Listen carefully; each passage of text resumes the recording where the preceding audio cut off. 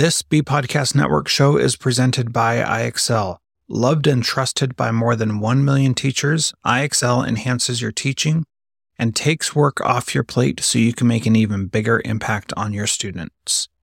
IXL delivers personalized learning across a comprehensive pre-K-12 curriculum, including math, language arts, science, and social studies, and helps you assess student performance through actionable, real-time insights. Strengthen daily instruction, close knowledge gaps quickly, and set every student up for success. Want to bring IXL to your school? Learn more at ixl.com/BE. That's ixl.com/BE. We are proud to partner with MyFlex Learning. MyFlex Learning is a scheduling platform that helps middle and high schools meet the individual needs of all students. Students can easily create and manage time for flex blocks, win time, activity periods, RTI, counselor and teacher appointments, and so much more. Even my favorite, synergy time. And with its built-in accountability tool and reporting features, MyFlex Learning solves your challenges around getting kids where they need to be and understanding how flex time is spent. Make flex time work for you. Visit myflexlearning.com/BE to learn more and receive $500 off your first year. That's myflexlearning.com/BE.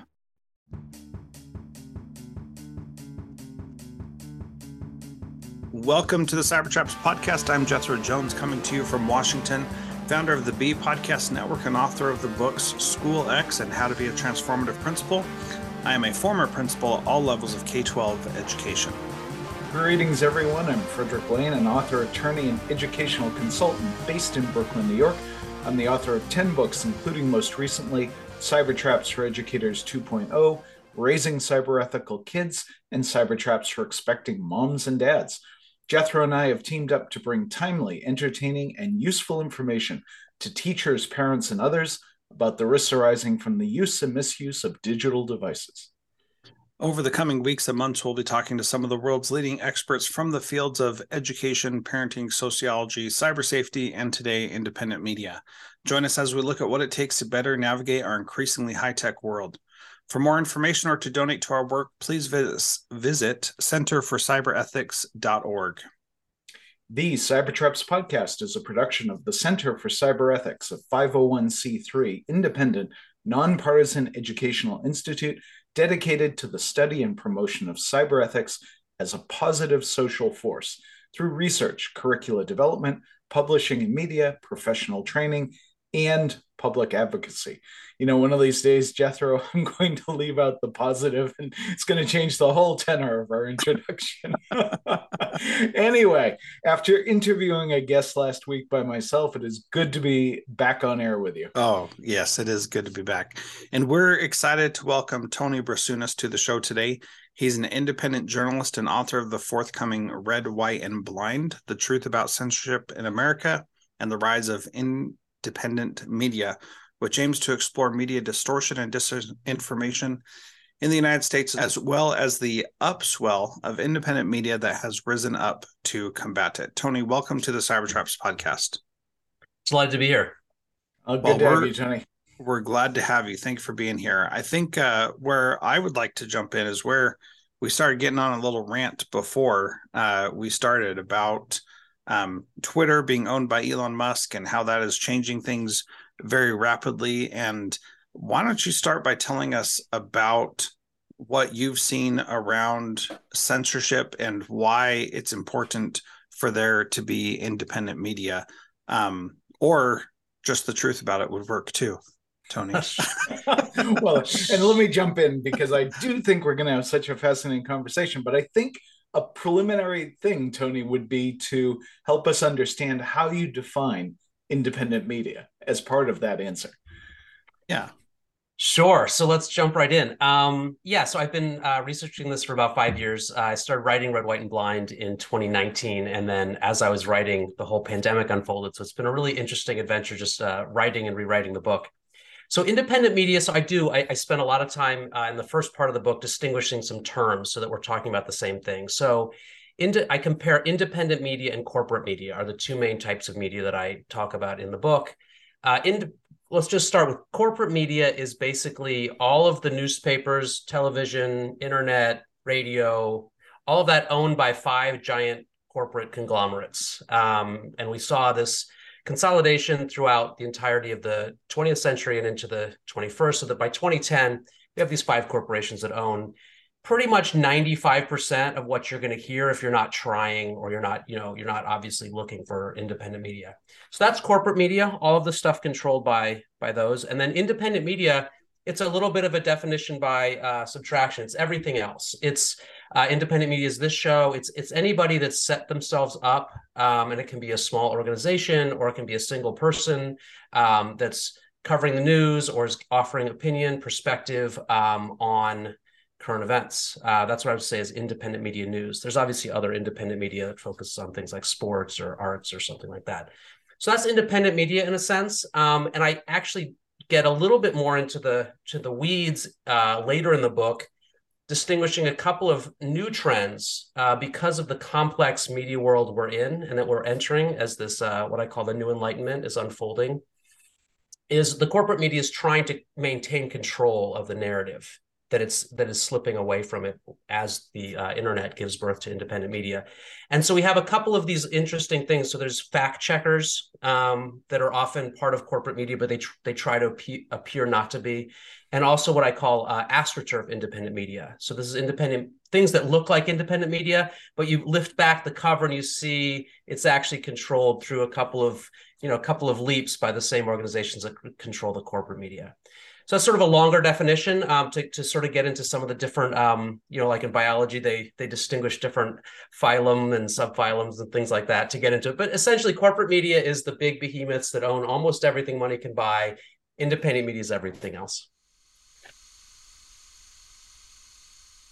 So why is there anything wrong with that situation of having corporate media? And what should we pay attention to when we are viewing corporate media? So there's a lot of things wrong with the current model.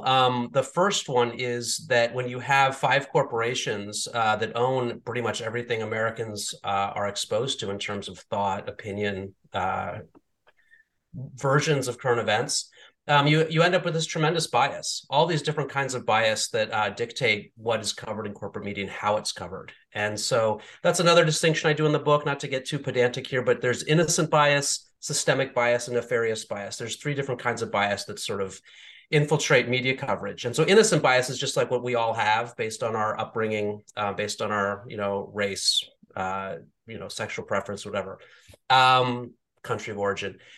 Then you have systemic bias, which is the bias that really infects all of the corporate media, the bias that comes from being part of a giant corporation that has interests way beyond how this particular event might be reported. They're very interested in managing the narrative. They're very interested in all kinds of different types of things, what their advertisers might want, maintaining their access to elite sources, all of these kinds of things that really drive how the corporate news covers current events.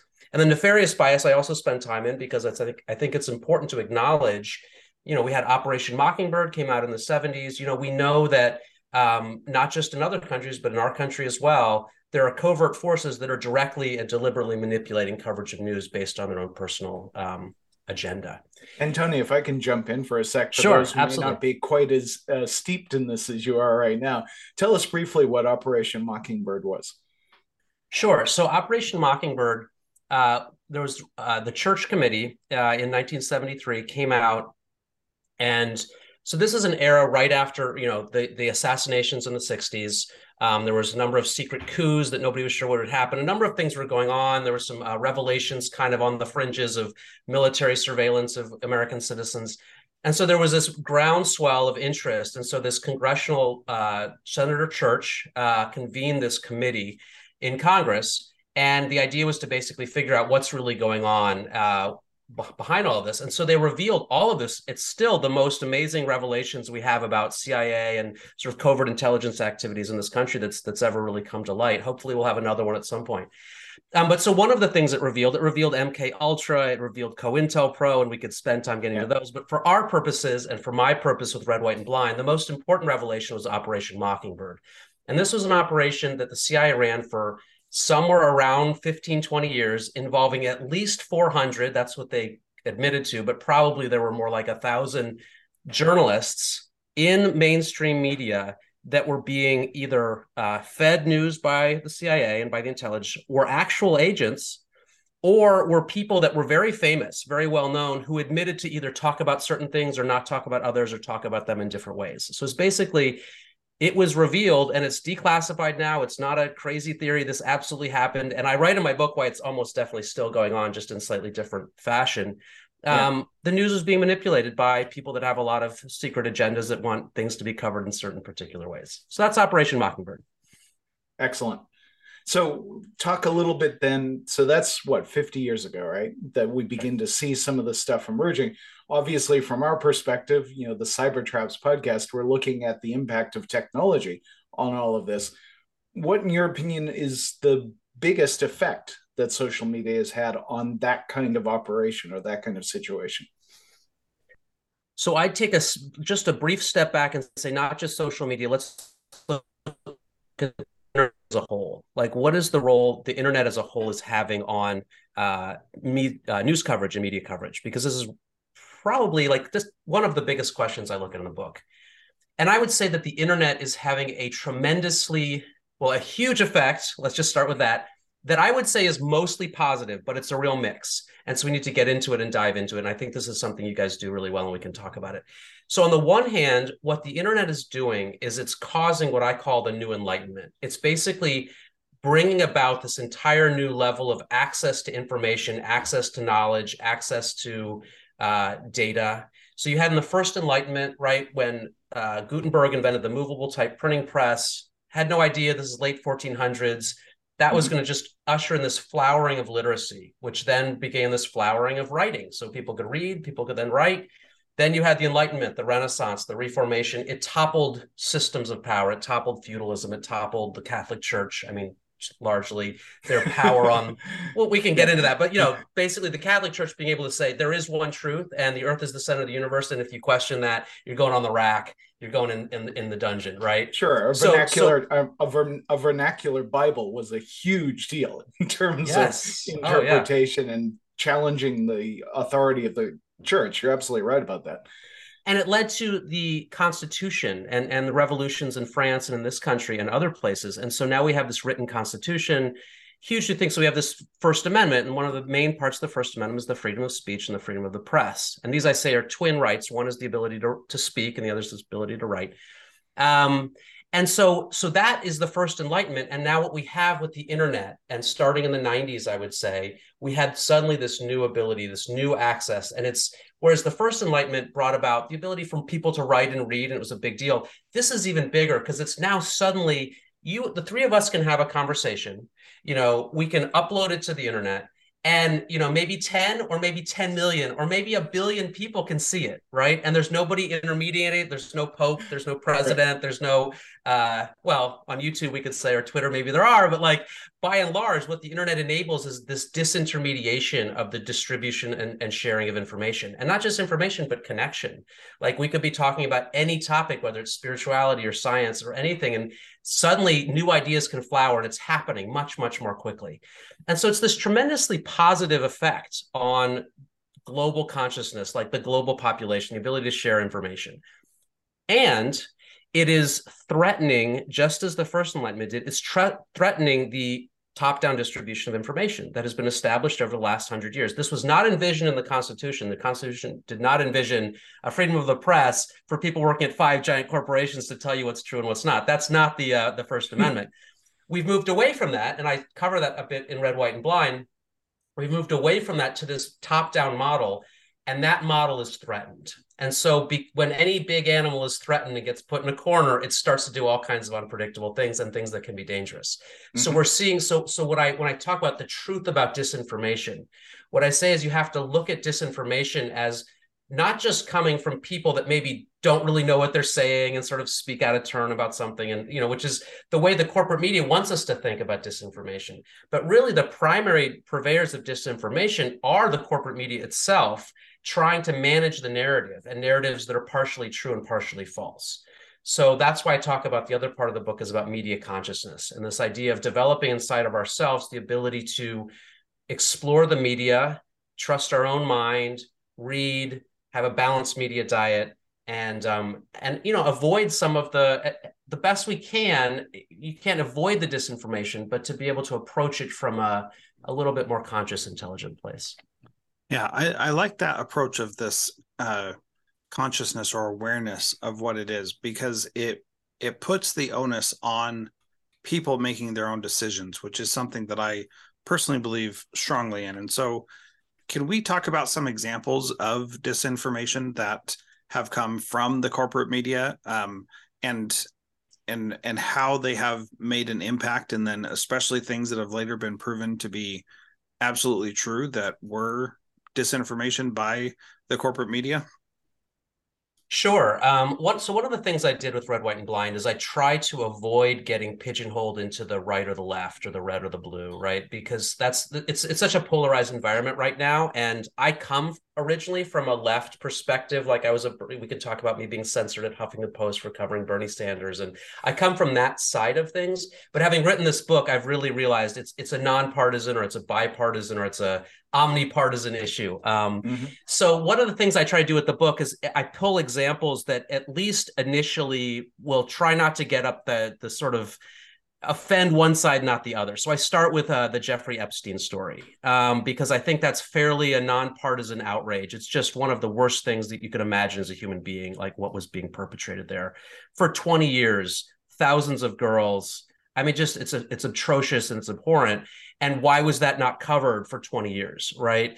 So maybe that's not exactly, you asked about disinformation. That's, I would say, is censorship. So I talk about disinformation and censorship as there are these sort of two sides of it. One is removing important things, removing important perspectives. And the other is, building up false perspectives or adding false ideas into proper perspectives or something like that.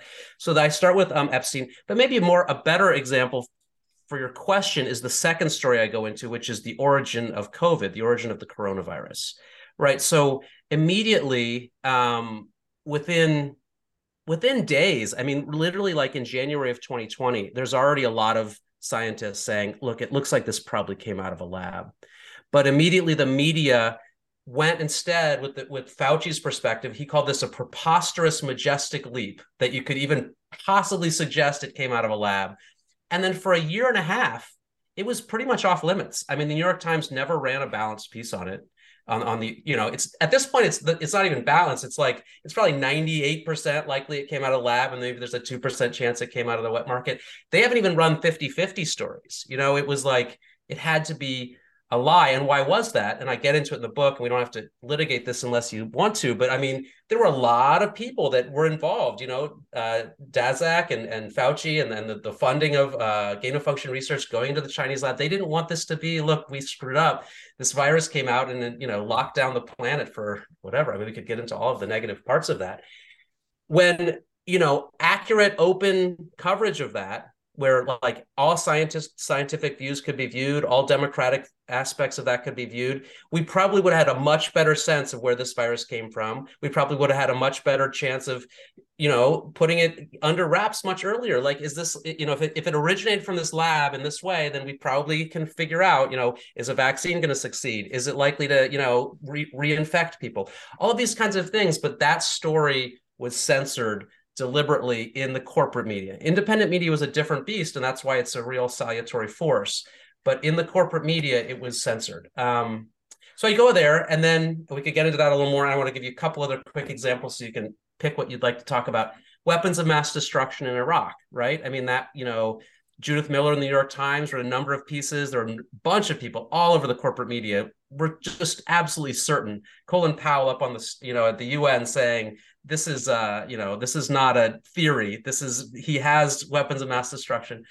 The first Iraq war, I talk also about the ambassador's daughter in Congress pretending to be a nurse who had been in Kuwait, pretended she made up a story about babies being ripped from incubators, and every corporate media covered it like it was the truth. And it turns out it was a PR story, and she was the daughter of the ambassador, had never actually been a nurse in Kuwait or anything. So I mean, and I laugh, but it's utterly atrocious what happens, right? Then you end up with these crazy wars and all these people dying and stuff. So it's a really big deal. That answer your question? Yeah. Yeah. So thanks for sharing some of those examples. I think it's important for us to be aware of what those are.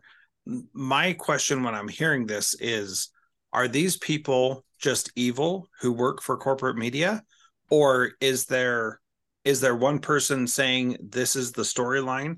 Like, if anybody has worked for a corporation, you know there's a storyline. If you've worked for any organization that's bigger than like 5 people, there's a storyline that you want Like to us. portray.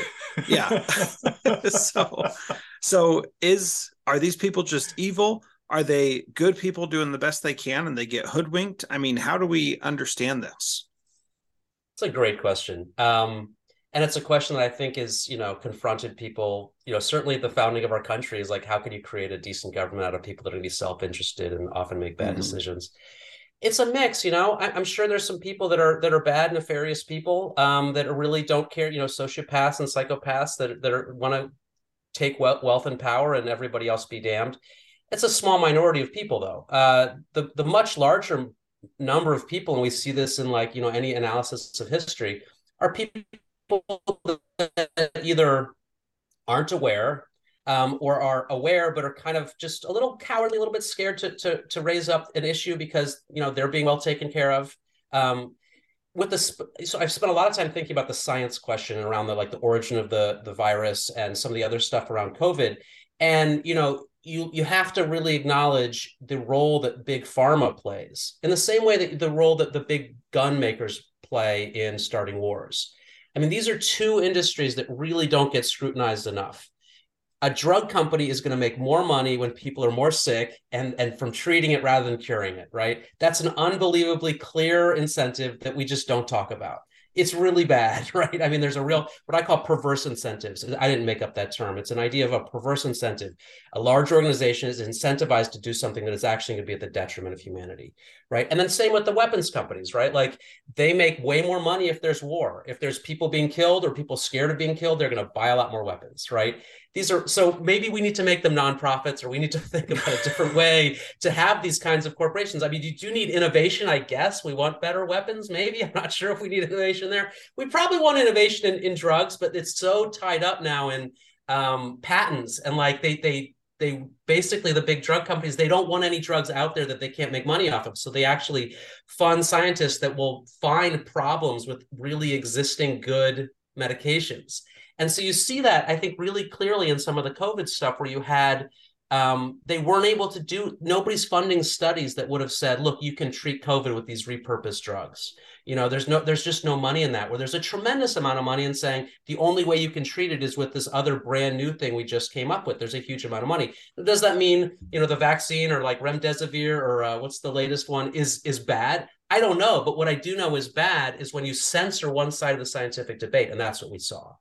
So I think, yeah, go ahead. Well, forgive me, Tony, for jumping in, but this is where I start putting on my social democracy hat and start having evil thoughts about capitalism, to be honest with you, because a lot of what you're describing on all ends of the spectrum is the unfortunate or even the dangerous consequences of the profit motive. And I think kind of tying into what Jethro was saying earlier, in terms of how do we view the corporations and their role in this disinformation, misinformation, is that you get a corporate mission that seeps down through every level of the corporation, and it guides how people act and the kinds of information they put out. So I'm not necessarily sure I would describe that as evil per se, but I think it would be probably basically decent people working in a system that is not altogether good and does not, as you correctly point out, necessarily have humanity's best interests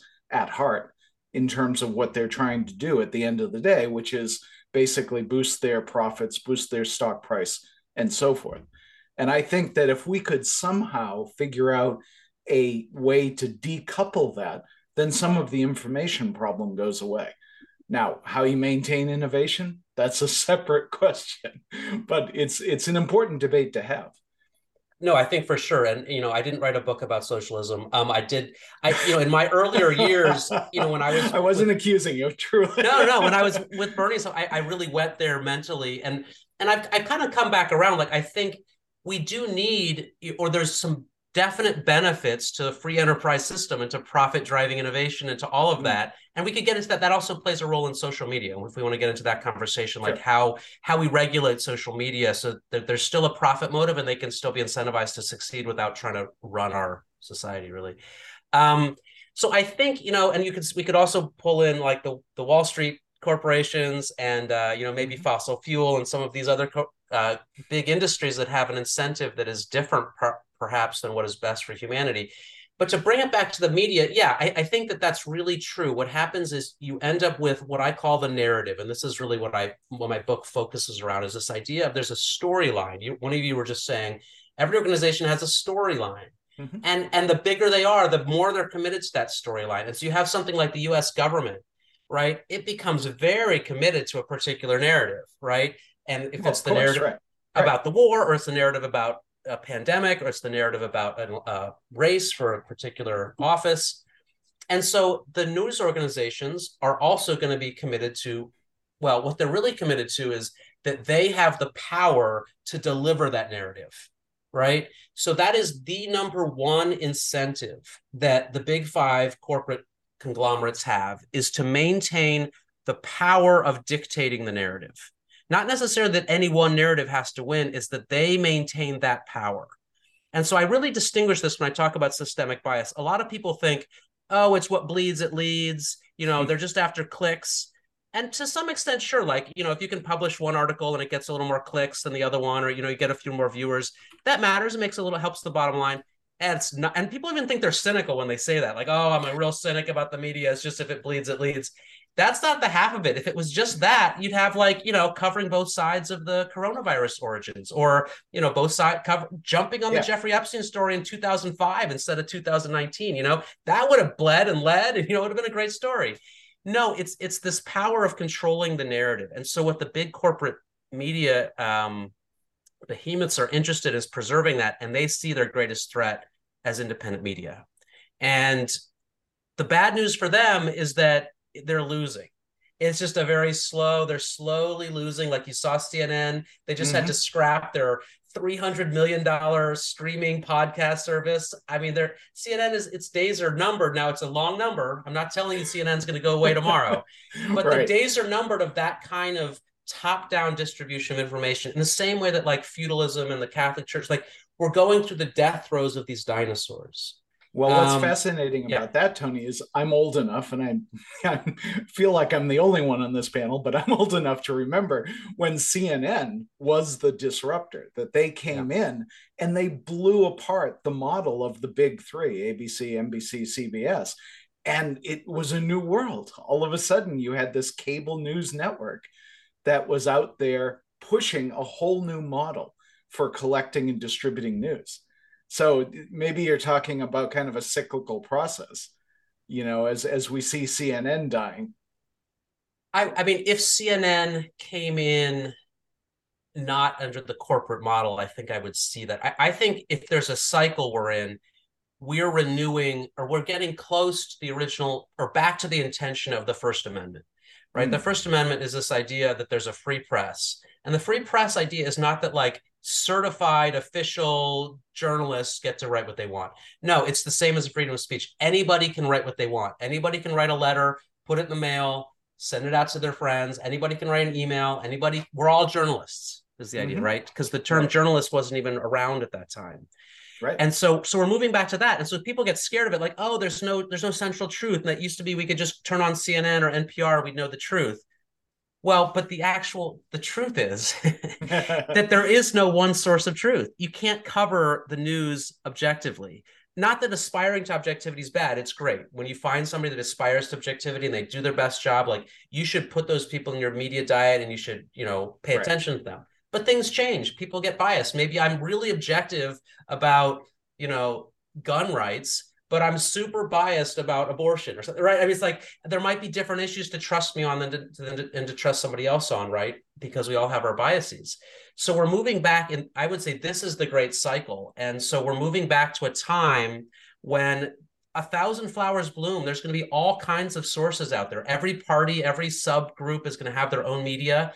And then it's on us, or we get to do it, right? I would say rather than we have to, we now get to compose what I call a balanced media diet. I'm not the first person to come up with this term, but I use it a lot in my book, a balanced media diet, where you, and what I propose, I studied hundreds of sources. I propose 40 sources. You do different ones each day. And then what happens is, and there's some corporate media in there, there's some independent media. I distinguish left from right. I distinguish party politics from real, truer politics. And then I talk about deep politics, and then there's foreign news. And you compose this balanced media diet. And then we get back to what we were talking about before, which is media consciousness. And the idea is that you develop this consciousness so that when you see a news report or some big thing comes up, there's a pandemic or there's a war, there's an election, some big thing, you can say, okay, well, what is this report? What are they saying? What do they want me to feel? You know, what are they not saying? Who gets to speak? Who doesn't get to speak? You know, it doesn't have to be this like profound thing, but you just start to ask those questions. And then you say, okay, well, let me go get this other perspective. And the beauty of that is not only that you'll get a little closer to the truth as you develop media consciousness, but you won't be polarized as much. You won't be partisan because you'll know that perspective. It's not like you're going to suddenly change your mind on, you know, the vaccine or abortion or whatever. But you know that perspective. So now you don't have to like shun your uncle and be scared of talking to your daughter or like whatever it is, you know, this partisan polarization, because we all go through our life making important decisions, right? We're going to go through at some point in your life, you're going to decide whether to get married, what kind of job to have, where to live, whether to travel, whether to maybe get an abortion or get a vaccine or you know, own a gun or what. We're going to make these big decisions in our life. And so with media consciousness, in addition to the things I was just talking about, it enables us to make those decisions, those choices a little more truthfully, I would think, and live a little bit better life. You know, Tony, I think that's just such a great prescription for what this country needs right now. I do find a certain amount of humor bringing us back to the church committee and the events of the 60s and 70s, that what you're essentially calling for is a form of consciousness raising, except right, with respect to media, which of course was very much the 60s thing. So there are absolutely, you know, tools to help us raise our consciousness. And I think that, you know, the kind of thing you're describing of looking at the media sources and trying to strike a balance is a really solid idea. Yeah, can you give us a playbook, if you will, of how to evaluate a media source? Like, I think that it's good to have a balanced media diet also, but how do I know which ones I can trust and which ones I should be suspicious of, or should I be suspicious of all of them? Help us understand how to make those decisions, besides just taking your list of 40, which I appreciate that you made that, but at the same time, like, that just is abdicating that responsibility to you, Tony, and saying, I'll just do what Tony says, which it doesn't sound like the right thing either. I'm sure you'd like it, though. Great point. No, I mean, of course, I put the 40 sources there because I think that's a good balanced media diet. So it's like, you know, it's like you compose any diet for another person. I hope you do it. But ultimately, yes, it's like, you know, let's say I tell you to like eat just chickpeas and like make a fruit smoothie or something, and that might work for you, but it might not work for the next person, right? So it's like, so yeah, so I think it's a really good question. Yeah, on the one hand, take my balanced media diet and go with it, but I'm going to launch a website, Balanced Media Diet. I'm already building it. That's going to basically say, here's the diet I recommend, but you can customize it, you can change it, you can add your own sources and things like that. Because what really matters is the goal is media consciousness. The goal is not to, read the sources Tony Brasunas thinks you should read. That's not the goal here. So how do you distinguish them? So that's why I also do the diet, because I also didn't want to abdicate and just say, write some chapter in the book, say, go find a balanced media diet, good luck with it. So I thought actually doing the work was going to be helpful. So here's a starting point. And what I think you can do, when you said, should I trust certain and business? No, you got to start with suspicious of all of them, right? Because everybody has their bias. And the question is it an innocent bias? Is it a systemic bias? Is it a nefarious bias? Or is it all three? And so, the bigger the organization, the more likely there's going to be all three going on. So like you look at CNN or you look at NBC News, there's all three biases going on for certain. We know that for sure. You look at, Cybertraps podcast, there's probably some innocent bias. You probably, you should have something, but there's probably not systemic bias or nefarious bias. Don't get me started on the Red Sox, that. Yeah. So we all have what we bring to the table, and it's important to know that. And you do want to balance innocent bias too, right? You don't want to have every single one of your sources be like this, one demographic, because that demographic is ultimately going to have its biases. But what I say is so add something to your diet, do different things each day if you can. And then after a couple of weeks or a couple of months, you'll start to know, okay, so this source said this about this thing, and it turned out they were totally wrong, or they were clearly biased. I mean, the point is to develop your brain, and you're going to start to know. The one caveat to that, though, is what's called confirmation bias, right? So, and that's already a big problem. So you don't want to compose a diet that's really balanced and then start to strip away the ones that don't fall in your confirmation bias, because then you end up in the same kind of thought chamber or same kind of sort of echo chamber you were in before. So give those sources that you maybe might disagree with, give them a chance, give them a real chance, and maybe you understand on this particular topic, I'm going to continue to have this in my media diet, but maybe not on this other topic. So there is an ongoing. It's not like a clear line to the goal. It's media consciousness. It's a lifelong journey. Like you were comparing it to consciousness raising. You don't just sit on the cushion and then 2 hours later you're enlightened and you're Buddha and you get to sort of wander off into nirvana. That's where you say speak for yourself. I mean, oh yeah, clearly present company excluded. I know we're all already in nirvana. No, your point's spot on, right? Yeah. That it's very much like democracy. You don't defend democracy in any one given election. It's an ongoing process where you make choices about whether you take this path or that path. And from a media consumption point of view, I think that's exactly right. And the other point I really like about what you're saying, Tony, is this idea that your diet may shift depending on the topic you're talking about. For instance, that you might have a reliable group of sources for politics, but something different for medical information. Yeah, absolutely. And the other thing that I've found with this, now the book isn't out yet, but I've already had a number of conversations with people who have looked at some of my ideas online and stuff. And some, the balanced media diet can feel a little overwhelming. I've had people say, oh my God, my life is already full and I already barely have any time to read. And now you want me to add 6 more sources on Tuesday and 3 more sources on Friday and stuff. So I did come up in the book, and there's several tiers to the diet. There's sort of I call it the sort of beginner level, and there's intermediate journalist level, and there's advanced media critic. And then I call the media cleanse, when you're on a diet. And so the first one's I say, give it 30 minutes a day. The sort of medium is 60 minutes a day. There's 2 hours if you really want to be the media critic. And then the cleanse is 30 minutes a week, which I think is, sometimes we should do that, unplugging and just going out and wandering out in the forest and just, thinking about life without the narrative. I think is a great thing to do sometimes. But what I caution people is that unfortunately, you can't just choose not to inhale, so to speak. Some of us would say, well, I just don't read the news. And so I already, I read the news in my 20s and I realized it was all full of crap. So I just stopped. The problem with that is that the media narratives they're the water that we swim in. You can't necessarily see them, but they're there all of the time. And so you can't opt out of them because they're still dictating. The goal of the narrative is to control how we hope, how we believe, how we fear, what career we should pursue, all of these kinds of things, what's going on in the world.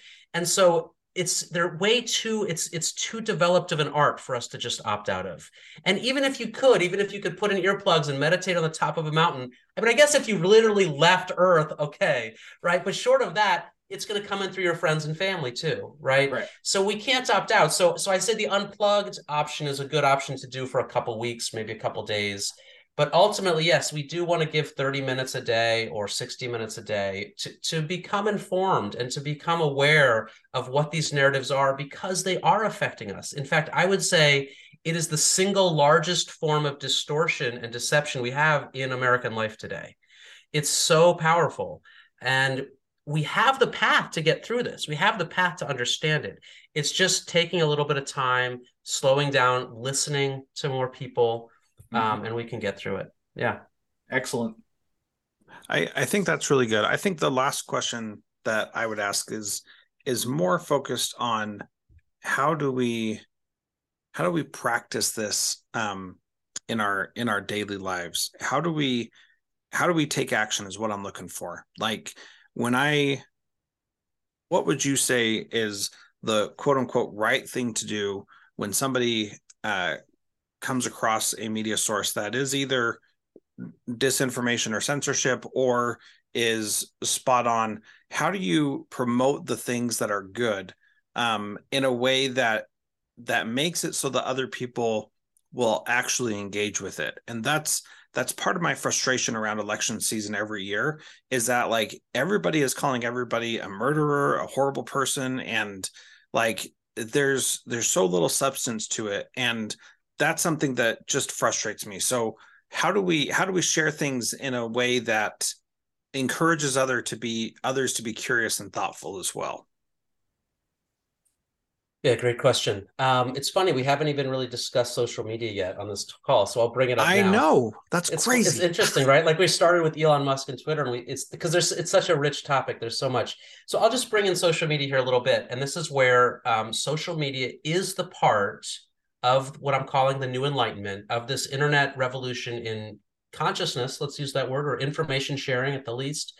It is a revolution, and we're still in, we're in the second quarter of a 4-quarter game or something. We don't know exactly where it's going to go. I try to speculate towards the end of the book where we're going.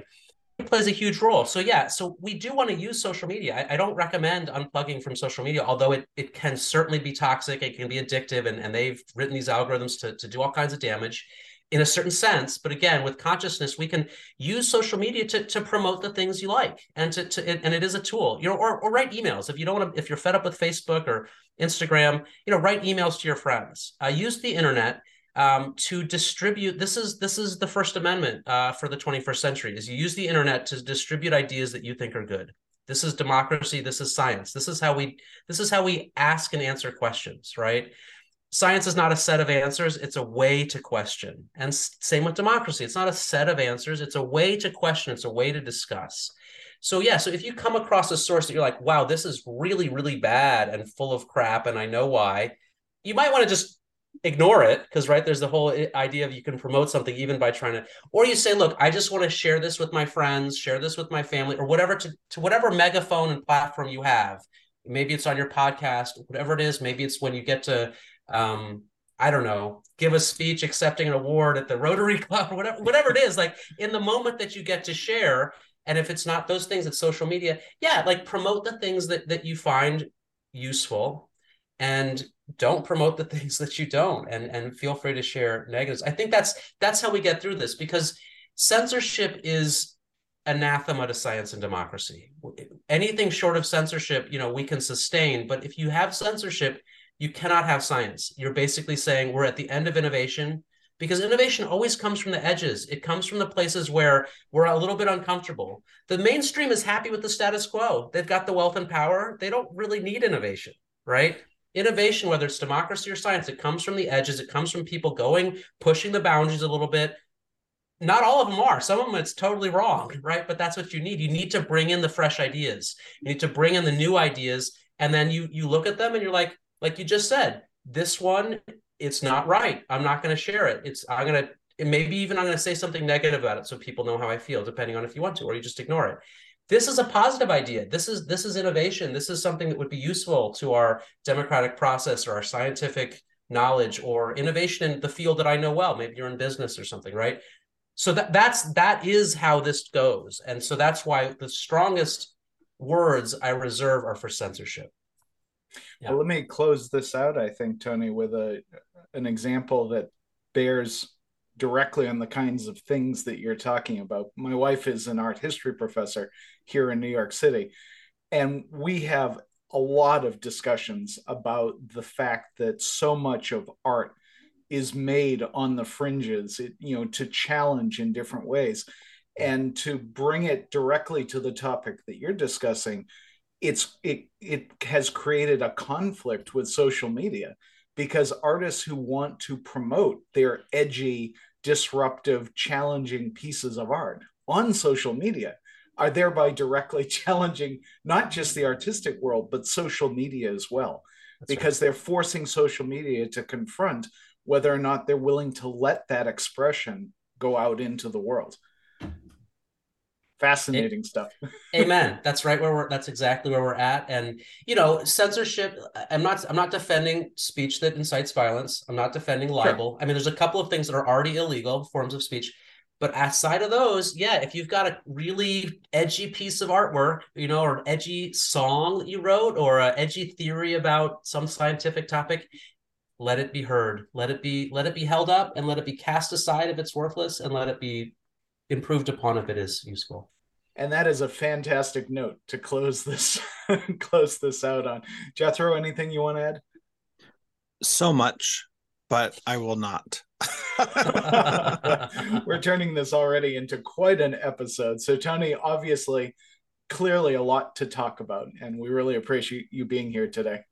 My pleasure. Thanks so much for having me on. Yeah, once again, the book is called Red, White, and Blind, The Truth About Censorship in America and the Rise of Independent Media, and definitely one that you should pick up, which is, because we recorded this before it went out, it is available now, and you should definitely go get it at anywhere where you can buy books. Well done. Well, best of luck with that, Tony, and we look forward at some point to having you back and talking about what else you've learned as you've gone through this process.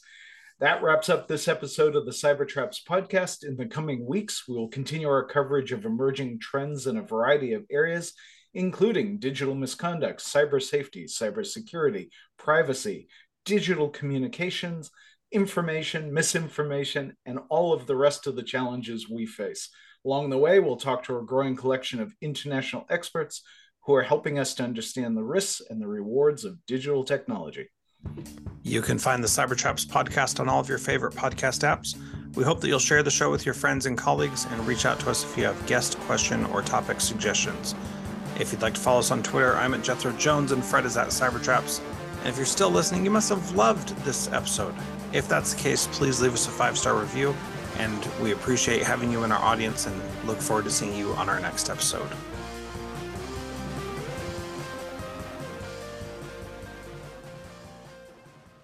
There are lots of solutions out there for giving students what they need when they need it. But when do they actually do all of those things? You need flexible time. When added into your master schedule, Flex Time enables students to get extra help or intervention, meet with teachers, make up work, get physical exercise, and try new enrichment offerings. If you're thinking of giving it a try, check out MyFlex Learning, which unlocks the benefits of flexible time without all the headaches you get with it usually. Its intuitive design and SIS integration makes implementation and training a breeze. Make your flex time work for you. Visit myflexlearning.com/BE to learn more and receive $500 off your first year. That's myflexlearning.com/BE. Do you want to save time on prep work, increase student achievement for all of your students, reliably meet Tier 1 standards? You can do it all, but don't waste another minute. Head straight to ixl.com/B to learn how IXL's research-proven teaching and learning platform can help you achieve these goals. That's ixl.com/BE.